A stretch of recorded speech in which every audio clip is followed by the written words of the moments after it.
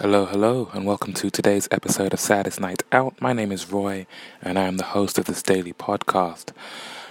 Today's episode was recorded at the London Wealth Centre, which is it's a pub, it's a meeting hall, it's whatever you want it to be, but it is a fantastic venue that you can find on Gray's Inn Road, kind of halfway between King's Cross Station and Chancery Lane Station.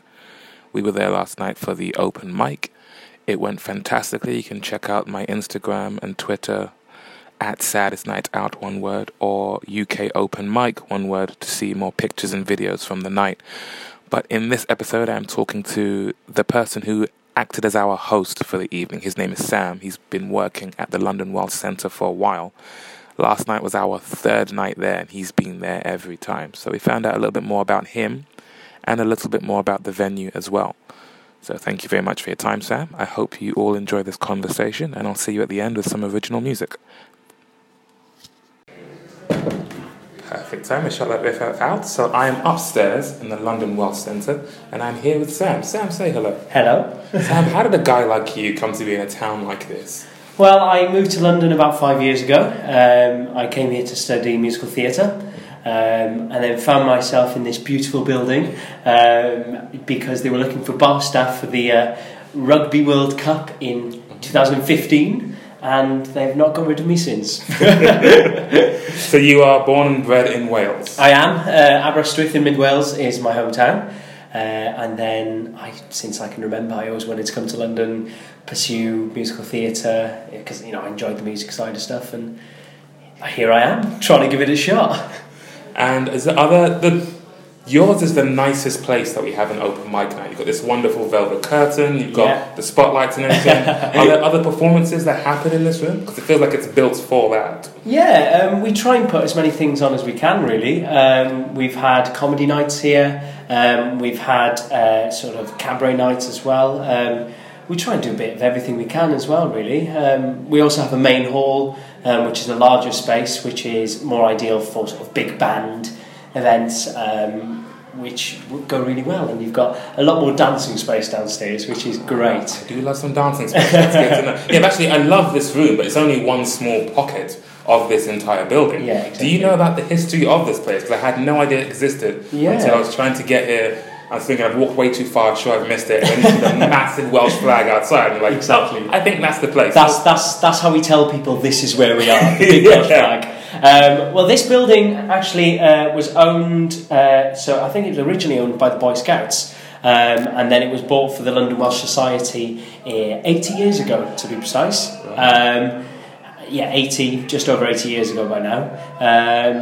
And it's been a community space for the Welsh people in London to get together ever since. It was a base during the war. It was, in the 50s, it was a massive members bar, and there were dances and all that sort of stuff here. But the building's evolved. It's now a big room hire space as well.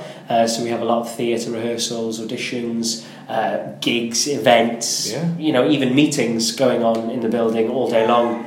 And then in the evening we try and use the space for the Welsh community to enjoy themselves.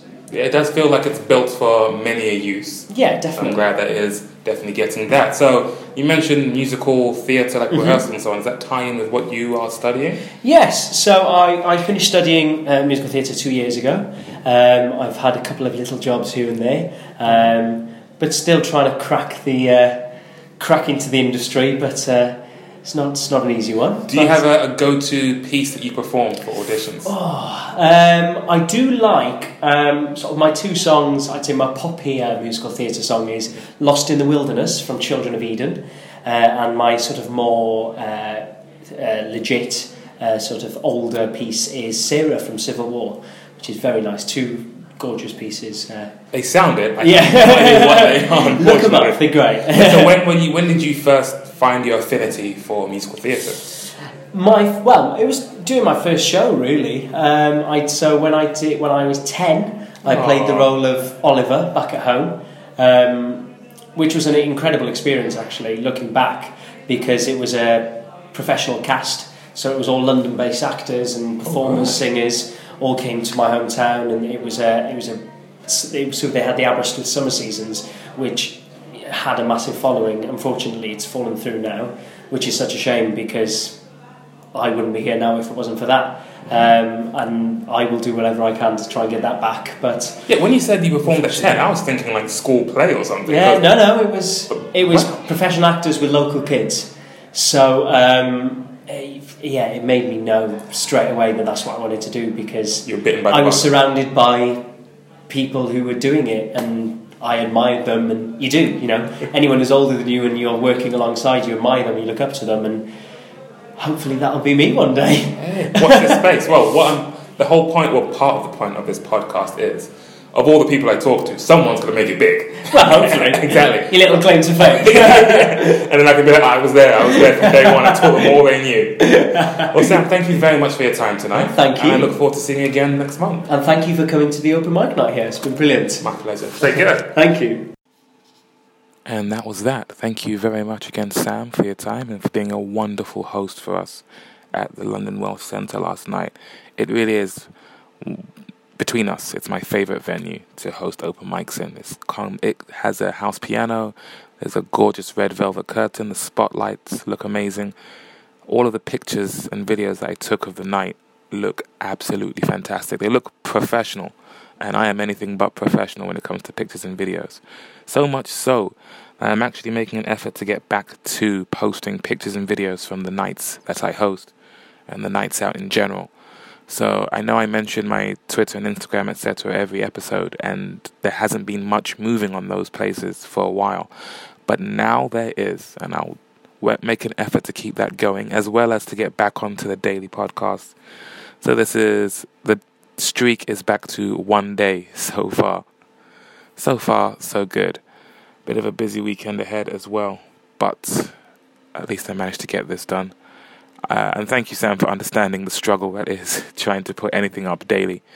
Sam was telling me his partner has a YouTube channel where they put stuff up weekly, and he sees the effort that goes into that. So yeah, I appreciate the sympathy on that front.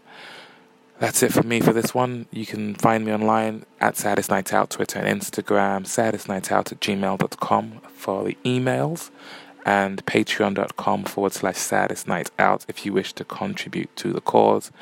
As I said before, there are more pictures and videos from last night on the aforementioned forums. I'm talking a bit quieter because I have guests at our place and I have places to go actually, so I'll have to say farewell, and I will see you tomorrow. Take care. Hold on, before I say goodbye, I almost forgot about the original music. Here is a very fast-forward version of a piece that's I normally have a capo for it. I don't know where my capo is right now, so I'll just play it with the open strings. It sounds like this. Phone down.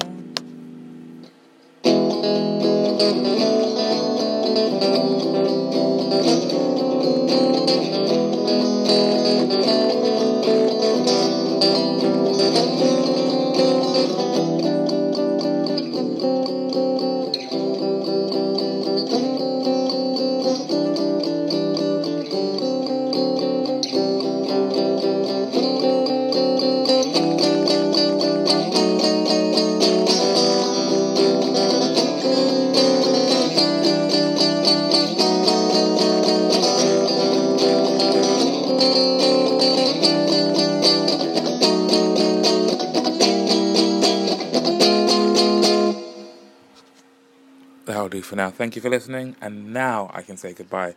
I'll see you tomorrow. Take care.